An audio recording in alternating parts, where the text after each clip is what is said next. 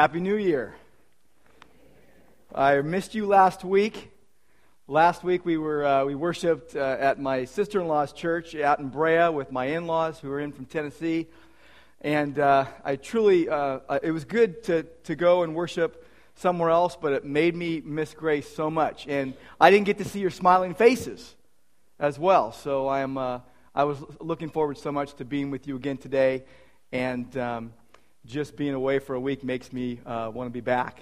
So God bless you all. You're a wonderful, wonderful church, and I'm so thankful for our staff, for Pastor Ed and Pastor David and the rest that are they're so wonderful to work with, and serve the Lord together with. But this is a new year. It's a new year, and a new year is a good time for new beginnings. It's a good time for a fresh start. Sometimes it's good for a restart, but it's also a good time to rethink the familiar, to re-examine, to reconsider some things that we think we know well. Now, when it comes to familiar scriptures, the Sermon on the Mount is probably the most well-known part of Jesus' teaching, but it's also the least understood and the least obeyed. And so we're going to be looking at the Sermon on the Mount. And I would like to ask you to open your Bibles and turn to Matthew chapter 5. And when you find that, please stand with me as we read God's Word. And I love having us stand to read the Word because, well, first of all, they did it in the Bible, but they also did other things in response. They raised their hands. They fell on their faces before God in worship. But I think it's good for us to think as we're opening this book, this is different. This is God's Word. It's not just anybody's word. This is what God has to say to us. Now we're just going to read 2 verses today. And before I say that, I want to say this. Few understand and even less obey the words of Jesus in the Sermon on the Mount. And there are a lot of opinions about this sermon. Some people say that it is not for today. Other people say that it's an impossible ideal. But I believe the Bible speaks today, and I believe the Sermon on the Mount is for everyone who wants to follow Jesus. So let's read Matthew chapter 5, verses 1 and 2. When Jesus saw the crowds, he went up on the mountain, and after he sat down, his disciples came to him. He opened his mouth and began to teach them. And Lord God, we thank you for your word, and we thank you, Lord, that we could read it this morning and listen. And we thank you, Lord, that you do a work in our hearts when we think deeply about what you have to say. You change us as we're exposed to your word. And we pray, Lord, once again, that you would open our eyes, that we would see wonderful things in this book. And we pray in Jesus' name, amen. The Sermon on the Mount, the greatest sermon ever by the greatest preacher ever. Now, I realized something recently about myself, and it was difficult for me to admit, but it's the truth. I really don't like jigsaw puzzles all that much. Okay, growing up, my family loved to do jigsaw puzzles, and I was part of that. Especially around Thanksgiving, Christmas, New Year's. And I went along with it for years. It wasn't until this year that I could finally admit that I don't really like jigsaw puzzles. I liked to find the edges right at the start. But then I'd lose interest, and I'd wander back when it was almost done, and there were a few more pieces to put in. Now, my family had this tradition, and it was a very frustrating tradition. Someone would sneak a piece or two and slip it in their pocket, breaking the cardinal rule of puzzling. And when it came time to finish the puzzle, everyone's looking for the final piece or two. All of a sudden, the missing piece would show up. I hated that. Unless, of course, I had the last piece. Then it was really fun. But I was finally able to admit it this year that I don't really have a lot of use for jigsaw puzzles. When one is being worked on, I will find almost anything else to do. So, clean the garage, wash dishes, clean the backyard, get a root canal, whatever I can find to do. See, I like the beginning, I like the end. It's the middle that weighs me down. It's the slow middle. That's how some people are when it comes to the more difficult parts of the Word of God. You love the comforting passages. It's the hard sayings that weigh you down. Like me with jigsaw puzzles, you go and find something else to do rather than taking the time and dig deeper. You want to be there at the beginning of the Christian life? You want to experience the benefits of the end rewards, heaven and all that. But it's just the living in the middle that's so hard. The puzzles are confusing. Puzzles are hard to figure out. They're difficult to put together. And so is a lot of the Bible. It's hard to figure out. You've got to study it. You got to know its borders. You got to understand the landscape. Now, the landscape or the setting of the Sermon on the Mount includes what's right before it in Matthew chapter 4, verses 23 to 25, this summary that we looked at several weeks ago of Jesus' ministry. That Jesus was going all over Galilee, teaching and preaching and healing. And he obeyed the Father. He fulfilled the Old Testament expectations for the kingdom. He was teaching in the synagogues, in their local houses of worship. He was preaching. He was announcing good news, announcing the kingdom had come. He was motivating people to act. He was going around healing every kind of disease and every kind of sickness, meeting physical and spiritual needs, restoring people. Now, there's a logical flow between Matthew chapter 4 and Matthew chapter 5. But the Sermon on the Mount, all three chapters, Matthew chapter 7 and back to 6 and 5, 6, and 7, all 111 verses are to be understood in light of the crowd's initial response to Jesus. When Jesus went around and he was teaching and preaching and healing, the people brought their friends and their relatives to Jesus. Well, they wanted him to be healed. They wanted themselves to be healed. So they brought these people to Jesus, but they also spread the news about Jesus all over the place. And they did that in all the known world. In verse 25 of Matthew chapter 4, we read that large crowds followed Jesus from all over the place. So what did Jesus do? Well, in verse 1 of chapter 5, it says that when Jesus saw the crowds, he went up on the mountain. He went up on a hill. He got away from the crowds. Now, the location was driven in part by the context, or rather the various context in which Jesus spoke this sermon. There was the cultural context. People were, in those days, they were expecting a conquering king. The Messiah was to be a political and social ruler. See, they were focused on the externals of all that. Military might, physical power and strength. Now, in that culture like ours, what you could do determined who you were. They expected the Messiah to be this larger-than-life figure that would free them from the persecution of Rome, that would lead them to victory over their enemies, that would bring in financial and social blessings for the community. That's what they were expecting. You think about Jesus and what he did with the people. After he fed the 5,000 people, talking about multiplication here, took a few loaves and fish and fed 5,000 people. Well, people latched onto that. They're like, hey, he's going to feed us too. He's going to heal us. He's going to take care of all of our temporary needs. In fact, in John, the Gospel of John in chapter 6, right after Jesus fed the 5,000, and he fed the 5,000, and it's right before he walked on the water, doing all these great things. Here's what we read in verse 15 of John chapter 6. So Jesus, perceiving that they were intending to come and take him by force to make him king, withdrew to the mountain by himself alone. You see, he knew that the people were going to come and make him their king.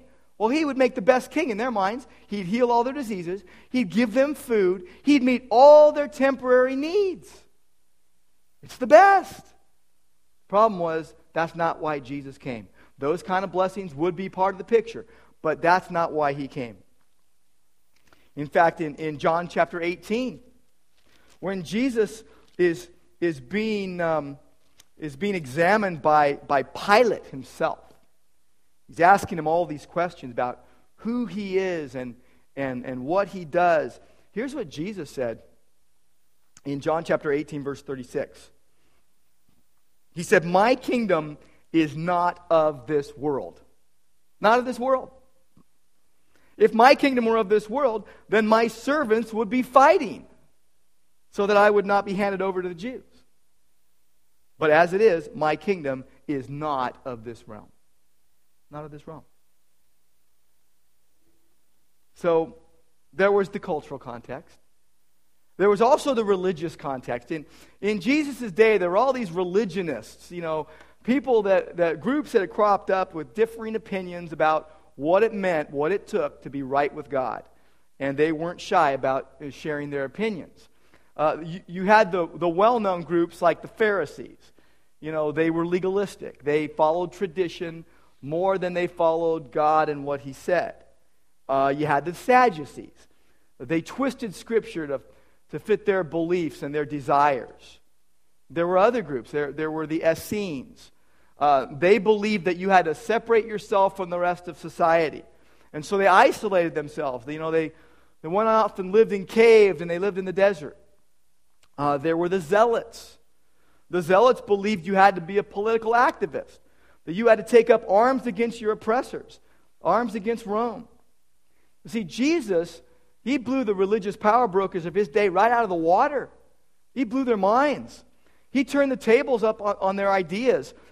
He redefined what it meant to relate to God and to your fellow man. See, it wasn't a matter of you making yourself right before God or acceptable to God.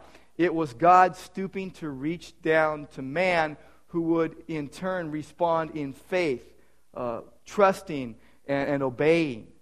That's the way that God had always intended it. But mankind had corrupted it. So you've got the cultural and you've got the religious context in which Jesus spoke. And alongside of that, you've got the larger biblical one.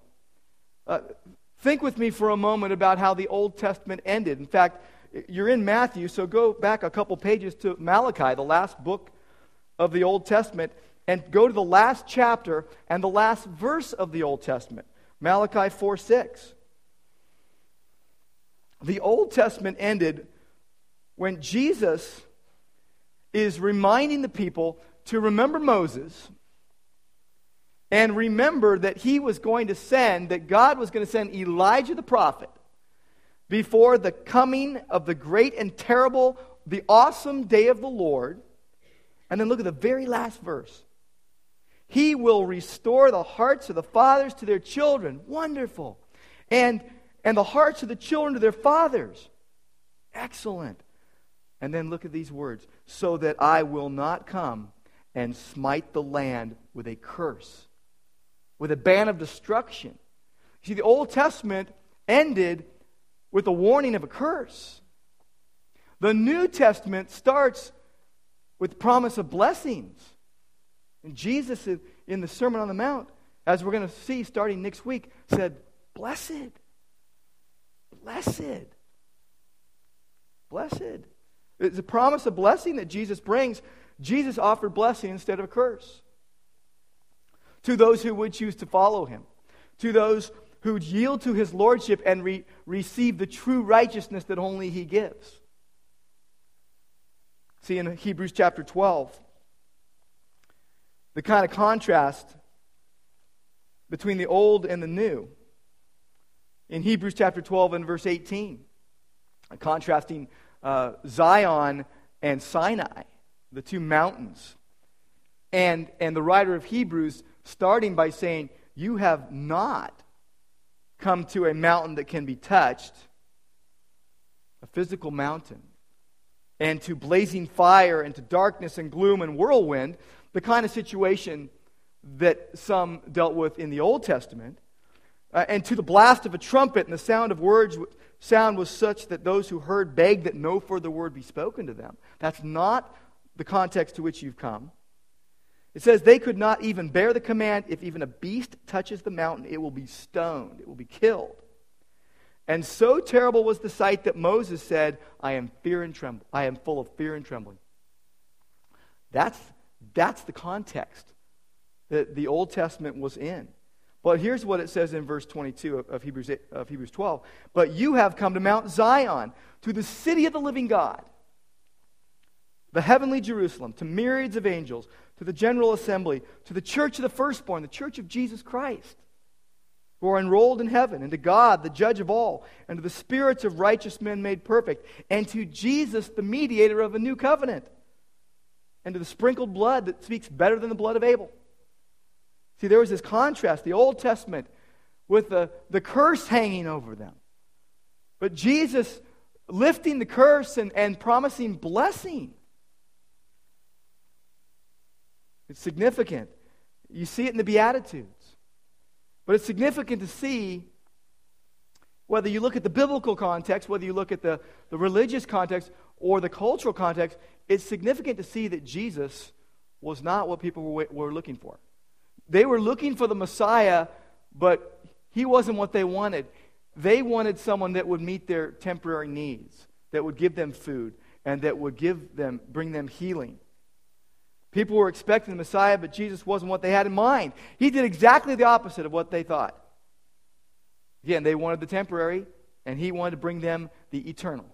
He was the answer to mankind's deepest need for freedom from the power and the penalty of sin. And then you think about his audience. Who came to hear this sermon?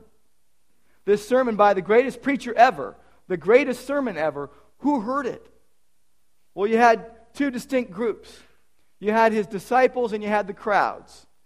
In verse 1, it says that when Jesus saw the crowds, he went up on the mountain, up on the hill, and after he sat down, he was assuming the posture of a teacher. A rabbi would sit down to teach in those days. It says after he sat down, his disciples came to him. They came to him as students. They came to him to listen. They came to him to learn from him. His disciples came to him. They came to listen. They came to learn. And this is the first usage of the word disciple in the Gospel of Matthew. The Greek word mathetes. It's used 215 times in the New Testament. It means pupil, student, learner, almost always of those who follow Jesus. It has the idea of attachment to a person, that a disciple would commit themselves to another. In Judaism, a disciple chose their own teacher. Jesus turned that around and chose his own followers. See, Jesus' way is unique. It starts with his call to follow. And that those who decide to follow then commit themselves to Jesus. They commit themselves to obey him, to trust him, but also, and this was unavoidable to be a follower of Jesus, to suffer with him. Suffer. These disciples who came to him were waiting on his agenda. They were sitting at his feet as students, waiting for his word. Ready, available, teachable. They wanted to hear what Jesus had to say. And as they yielded to his agenda, they would be changed. They'd never be the same. But what about the crowds? The crowds were around too, right? Well, the crowds, remember, Jesus got away from the crowds. He got away from the crowds, but they were curious. They were intrigued by Jesus. They were amazed at Jesus. In fact, go to the very end of the Sermon on the Mount. The very end, Matthew chapter 7 and verse 28. You see the crowd's response. What happened after Jesus said all the things that he said in the sermon? When Jesus had finished these words, when he stopped, it said the crowds were amazed. Now that word amazed, we think about, we throw that word around. Oh yeah, that's amazing. This word has a significant meaning to it. It means he blew their minds. They could not believe how amazing his teaching was. They were amazed at his teaching because he was teaching them as having authority and not as their scribes who didn't have the authority. He spoke with authority because he was the authority in the universe. Well, what about the crowds? Jesus has gotten away from them. Yeah, they were blown away by what he said. And he felt love and compassion for them. He looked upon the people and he saw them as sheep without a shepherd. And he's the good shepherd. But he also knew that their motivations for following him weren't always the right motivations. They didn't always follow him for the right reasons or for pure reasons. You see, crowds like Jesus. I mean, plain and simple, crowds love Jesus. Crowds love Jesus. They don't like us, though. You know why? See, Jesus is perfect. We're not. And they look at us and say, you say you're a follower of Jesus? We don't like you because you're so inconsistent. And I think that's a good thing. It shows that we can't do it on our own. We need Jesus. Point people back to Jesus. That's why I need to be a follower of Jesus, because I mess up all the time. But the crowds love Jesus. Thing is, the crowds love Jesus as long as he does what they want. It's significant, very important to see that crowds did not impress Jesus. Crowds don't impress him. See, what Jesus would say in this sermon would weed out those who were there for bread and fish and healing. Who was there for the benefits rather than for who he is, who he was to them. See, he knew their response was selfish. He knew their response was temporary. See, the crowds would eventually deny Jesus' message and demand his death. I want to say something about us as a church. We need to be careful as a church that we don't do what we do just to get crowds to come to church, just to get people, especially pastor types. So we know we hear about all the ways you can get people to do almost anything. And you hear about how you can gather a crowd. We got to be careful. We do not do that as a church.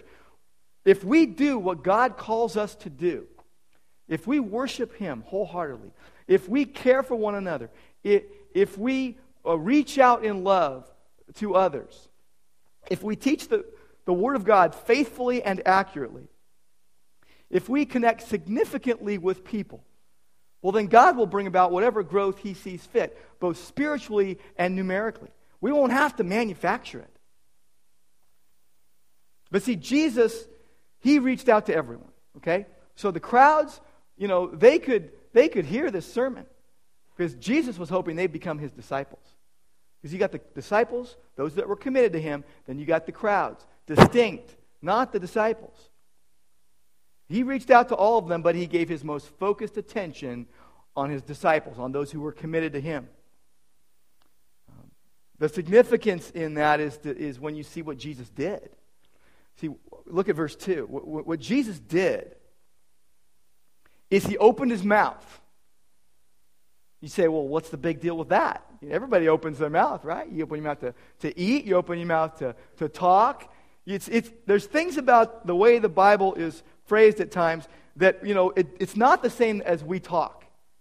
He opened his mouth and began to teach them. Okay, great. Yeah, that's what you do when you teach. Well, there was something significant about that phrase, he opened his mouth, that we've got to understand. This was a common way in those days, a colloquialism. It's a way of saying things. It was a common way of saying that something significant was about to take place, that the person was about to say something very serious, very important, and very heartfelt. So he opened his mouth. He was going to say something very significant, very serious, very important, and very heartfelt to the people. So he began to teach them. Now, what does that refer to? Them. Who is them? That's his disciples. He began to teach his disciples. He's teaching his disciples at this point. Now, the crowds were listening, so they're getting taught as well. But everything he teaches is in context of being a disciple of Jesus. Some people will say, that when they're not believers, they'll say, I follow the 10 Commandments. And you're like, yeah, right. You can't keep those. And then, or people will say, I followed the Sermon on the Mount. You got to just laugh because, if you're going to pick something a little easier than that, all right? You can't. The Sermon on the Mount is the highest standard imaginable. You can't do that. Everything Jesus said is in context of being his disciple and being enabled to do what he's talking about. So what was going to happen was this sermon was going to show his disciples what they now would be enabled to do and how they would be enabled to live because of their faith in him. But it would also show the crowds what was impossible for them to do. The impossible standard that they couldn't keep unless they came to faith in Christ.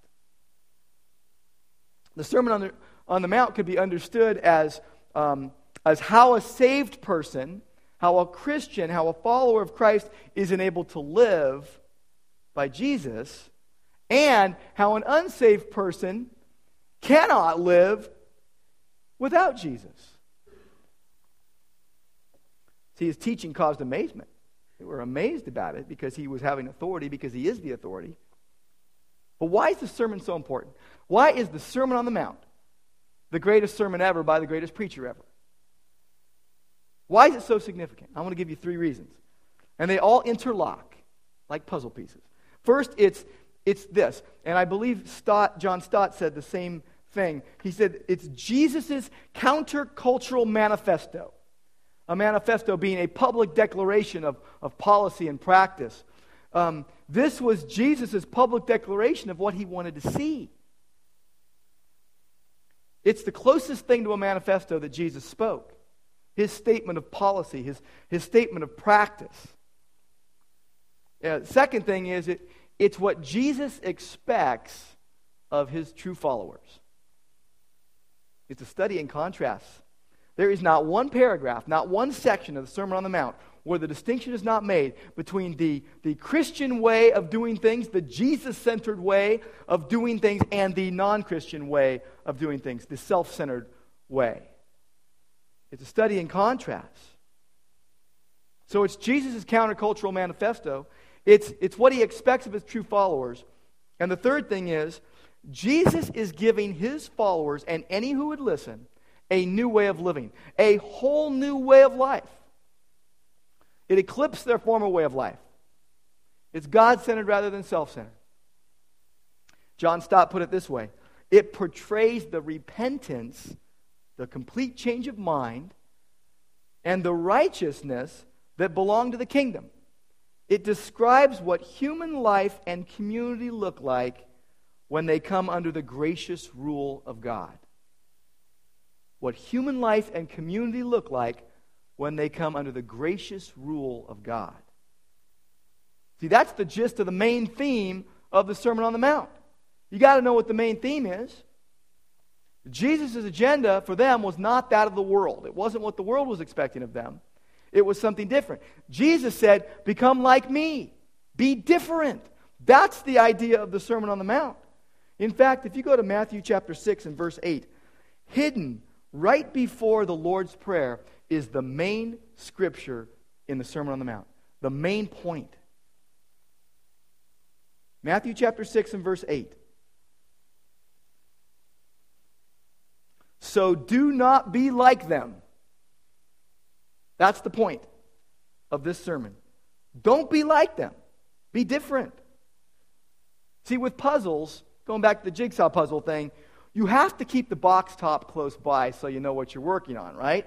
Whether you're working on a puzzle that has to do with little puppies, or the Statue of Liberty, or a rainbow, or whatever, you've got to know what you're working towards. Jesus says, be different. That's what he's angling towards. That's what he is wanting to come about. See, the world says, be like everybody else. Serve yourself. Fight for your rights. Defend yourself. Be proud. Jesus says, live by my standards, not theirs. Be humble. Be compassionate. Be lowly. Hunger and and thirst for righteousness. Be merciful. Be pure in heart. Be a peacemaker. Allow yourself to be persecuted for my sake. That's what Jesus said. A loser to the world, great in God's kingdom. Be different. You got to keep that main idea in mind. Now, this raises several questions about the Sermon on the Mount. Now, the first question, and it's gonna seem over obvious to you, it's this: what does it say? Plain and simple, what does the Sermon on the Mount say? Not what does everybody say about it, not what do commentators say, or what do you think about it, or what you think it says. What does the Sermon on the Mount actually say? I want to challenge you with something this year. I want to challenge you to read the Sermon on the Mount. Not once, not twice, but over and over and over again all year long. To let the words of Jesus sink into your soul. It's been said that a person's thoughts dye their soul. And you spend time thinking deeply about Jesus' words, and you will change. It will saturate your soul. It will come out in your life. People will see a difference. What does it say? You see, we need to listen to Jesus and what he has to say. A disciple. His disciples came to him. A disciple is a student, but there is no student without a teacher. See, the Christian life is not a self-study program. It's not an independent study program. Jesus is our teacher. Must be our focus. When was the last time that you simply showed up to the class of life and just simply sit at the feet of Jesus? No agenda. Just to simply, like Mary, be enthralled at being in the presence of God. Laying down your ideas, letting everything go except to be paying attention to him. So you may need to reevaluate your lifestyle and reconsider your commitments, or even lack thereof if you find yourself in that mode of life. And recommit yourself to being a disciple of Jesus. I used to be somewhat wary about this whole idea of recommitting your life to the Lord. But I've come to see that the Bible teaches a daily recommittal of life. That you wake up in the morning and you say, I want to follow Jesus. I want to follow him. I've been reading through the Old Testament, and I'm almost to the end of 2 Chronicles, and over again in the Old Testament, you see God calling his people back to himself. And they say, yes, that's what we want to do. And they come back, and then they blow it. And he calls them back to himself. And they say, yes, and then they blow it. And it goes on and on. And I just read the other day about the time that they had it had gotten so bad. They had altars to false gods in the temple of God even. And they had to clean out the temple of God. God wants us to do that spiritually. Let him just clean it out and recommit to being his disciples. Listening to him. When was the last time that you just took time to be with Jesus? A whole day? Or a whole hour? Or how about 5 minutes? You may need to reevaluate your lifestyle and allow God to deprogram you. Because you may have gotten so wrapped up in the world that you've adopted a mindset that's hostile to God. And you call yourself a Christian. And if so, you need to allow God to reorient you and to refocus your life. Jesus said in John 8:32 that you will know the truth, and the truth will set you free. When he's praying to the Father in John chapter 17 and verse 17, he says, "Thy word is truth." We've got to take time to think deeply on the Word of God, to let it get into our souls, let it sink in on a daily basis. The next question is, what does it mean? Okay, so I know what it says, and I've read it over and over again, and it's getting into my life, and I'm listening, but what does it mean? See, can I understand it? There's a lot of puzzling things, a lot of confusing things in the Sermon on the Mount. And the Jews had an understanding of discipleship. Their understanding of discipleship started with listening, but it wasn't an end in of itself. The listening was to lead to learning and understanding. See, the teacher would give instructions. The teacher would give opportunities for questions and answers and give and take and reflection. Process the information. Listening was meant to lead to learning and to understanding. See, everyone who is saved can understand the Word of God. But it takes work to get to the heart of some of the things that are in the Word of God, because there are some hard sayings, some things hard to understand. But God's Word is not bound by our preconceived opinions, by our preconceived notions. It's very easy for me to come to the Word of God with my theological framework and push everything through that. It's very easy to come to the Word of God with ideas of what you think it says or what you think it means and push everything through that grid. We've got to let the Word of God speak. The Word of God is not bound. Paul talked about this in 2 Timothy. Two things I want to point out that he had to say to us in 2 Timothy, that the Spirit had to say to us through Paul. One was in verse 9. He's talking about himself being imprisoned for the gospel. He was in chains, in jail as a prisoner, and he had done nothing wrong except follow Jesus Christ. And then he says, but the Word of God is not imprisoned. And what he meant was the Word of God, he was sitting there in prison, and he couldn't get out right then, but the Word of God could go anywhere it wants. Martin Luther said this, the Word of God is like a lion. Let it loose. It'll take care of itself. It doesn't need to be protected.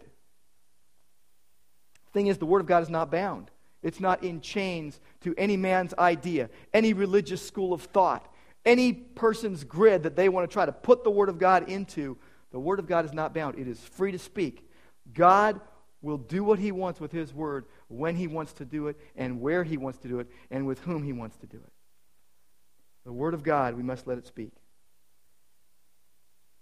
What does it mean? This learning and understanding that should come about is the next process in the discipleship process. Now, if you call yourself a disciple of Jesus, you'll be doing the other thing that I wanted to point out that Paul said in 2 Timothy, verse 15. Chapter 2, verse 15. Study to show yourself approved unto God, a workman that does not need to be ashamed, rightfully dividing the word of truth, handling it accurately, interpreting it clearly.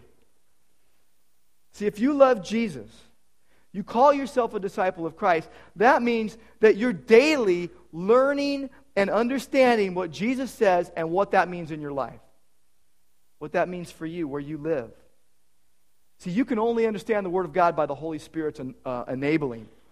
The Bible seems like nonsense to those who aren't born again, those who are not saved. But if you love Jesus, you will love the Word of God. You'll love the Word of God, and you'll base everything in your life on Jesus and on the book. Everything. Now, if there's no desire in your life for the Word of God today, it's due to one of two things. Either you're not a Christian, either you're not saved, either you're not a follower of Christ yet, or you're a Christian and you've allowed so much junk into your life.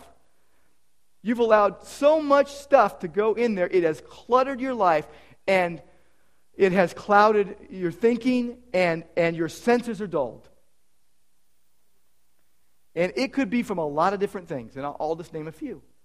It could be that you're listening to a certain kind of music over and over again, and it has saturated your soul to the point that you don't want anything to do with the Word of God, and you don't want to hear what the Word of God has to say. It could be that you have gotten into some movies to the point where they've taken over your mind. Or literature. You might like a certain writer so much that every day of your life you got one of their books in your hand and you're reading and you put everything in your life through the grid of living in that little make-believe world of that writer. And you even relate to people in terms of the context of that book. It could be video games. There are people that get so into video games that their entire life is based around making time to do that. And it takes over their life. It could be your work. It could be a hobby. It could be a substance. It could be a person that is keeping you from Jesus. Where you're serving that instead of God. See, Jesus said, no one can serve two masters. You can't do it. You are going to love one, you're going to hate the other. By virtue of having to make a choice on allegiance. So who's your master? What's your master? You got to allow God to clean out the junk in your life. If you're a Christian, you say, I'm a follower of Jesus, but there's no pulse. You got to allow God to clean out the junk in your life so that you can think clearly and hear the Word of God. Ask yourself, am I really a disciple of Jesus? Or am I just saying that? Am I basing my life on who He is? Am I basing my life on what He has done on the cross? When He took my penalty and paid for my sins. And am I committing myself to Him on a daily basis? That's what it means to be a disciple of Jesus. Nothing less. To be able to say, yes, Jesus, I want to follow you. To wake up in the morning and say, yes, I choose to follow Jesus. That's what it means to be a disciple of His. Lots of things to consider, but I want to give you one last question. Here it is. What does it do? What does it do? What does the Sermon on the Mount do? I believe it's true. I understand its message. But is it useful for daily living? Is it relevant? What difference does it make? See, if you call yourself a disciple of Jesus, you have got to live what you believe. You've got to live what you believe. Be a doer of the word, not just a hearer. Now, in Jesus' day, there was a group of people who started to teach this, that studying the law was more important than doing it. There are Christians who live like that. They think that studying the Bible is more important than living it. It's very important to study the Bible. You can't live it unless you know it. But you can't stop there. See, Jesus is interested in His disciples knowing and doing the Word, living the Word. See, the discipleship process started with listening. It led to learning and understanding, but it was meant to lead to applying it to daily life, where you live, in the realms that you live in the arenas in which you operate. Mere head knowledge doesn't do anybody any good. If it doesn't get into your life, into your family, into your church involvement, into your school, into your sports, into your community involvement, what good is it? It can't just stay in your head. It has got to get to the point where it gets to your heart. And if it's in your heart, where your seat of your emotions are, and where your will is, and you're deciding things, it is going to show in your hands and your feet where you live on a daily basis. It is going to play out. And people will see a difference. So how does the Sermon on the Mount play for you in 2009? 4 days in. Does it ring true in your life? See, some things are hilariously out of date. I mean, you read a book that was written 20 years ago, or you watch a movie from the 80s, and you laugh because it's so out of date, and you can smell it a mile away. But then there are some things that are timeless. They are classic. They are not bound by fads and by passing fancies. They apply to every age and every life stage. That's how it is with the Word of God. You can't help be changed by Jesus' sermon. For better or worse, you're either going to throw up your hands and walk away, or you're going to dig in and you're going to say, I'm ready for whatever God has in store for me. You're going to try to control it, or you're going to let it control you. You're going to yield to Christ's lordship, or you're going to insist upon your own. Isn't that the dilemma we're faced with every day? Whether I'm going to be insisting on being in control, or whether I will acknowledge Christ's supremacy and God's sovereignty. But have you followed Jesus to the point where your life is significantly different? Where it is noticeably different? Have you ever had anyone say to you or wonder what it is about you that is different?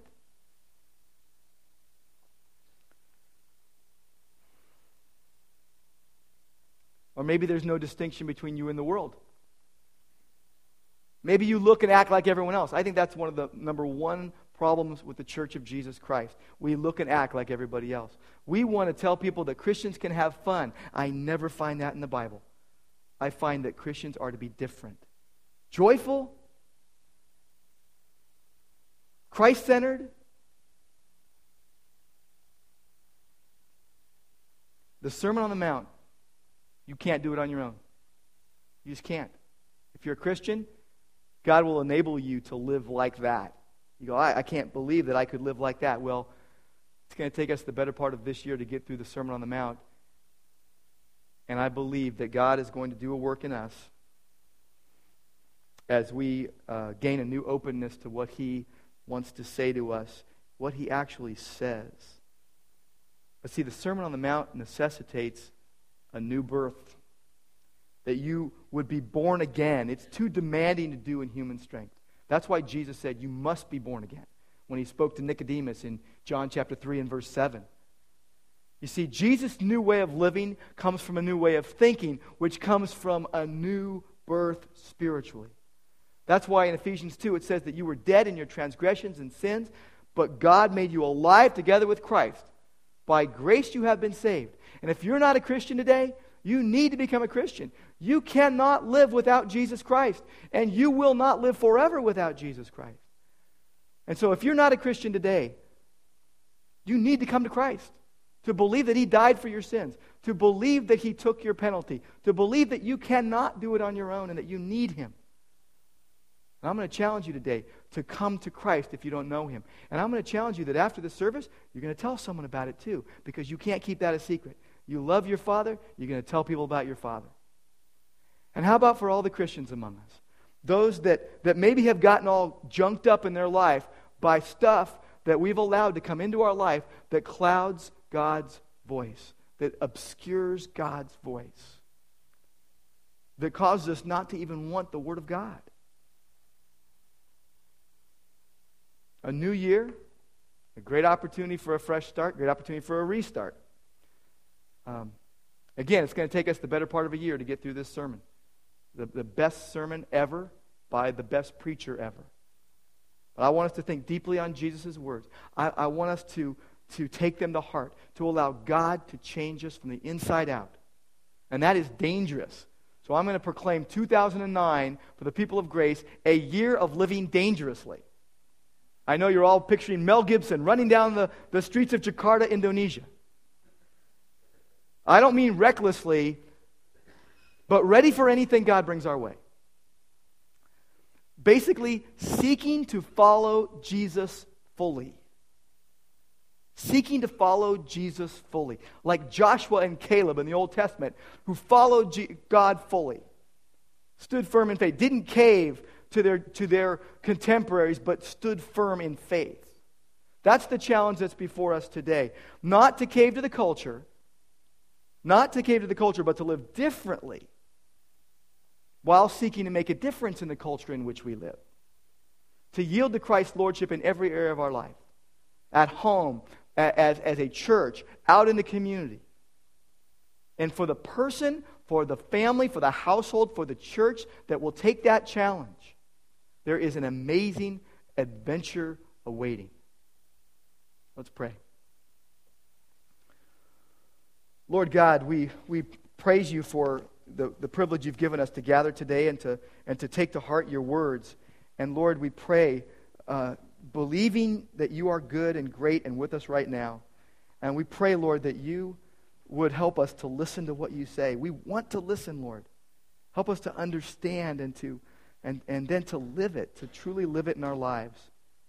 And we just thank you and praise you in Jesus' name.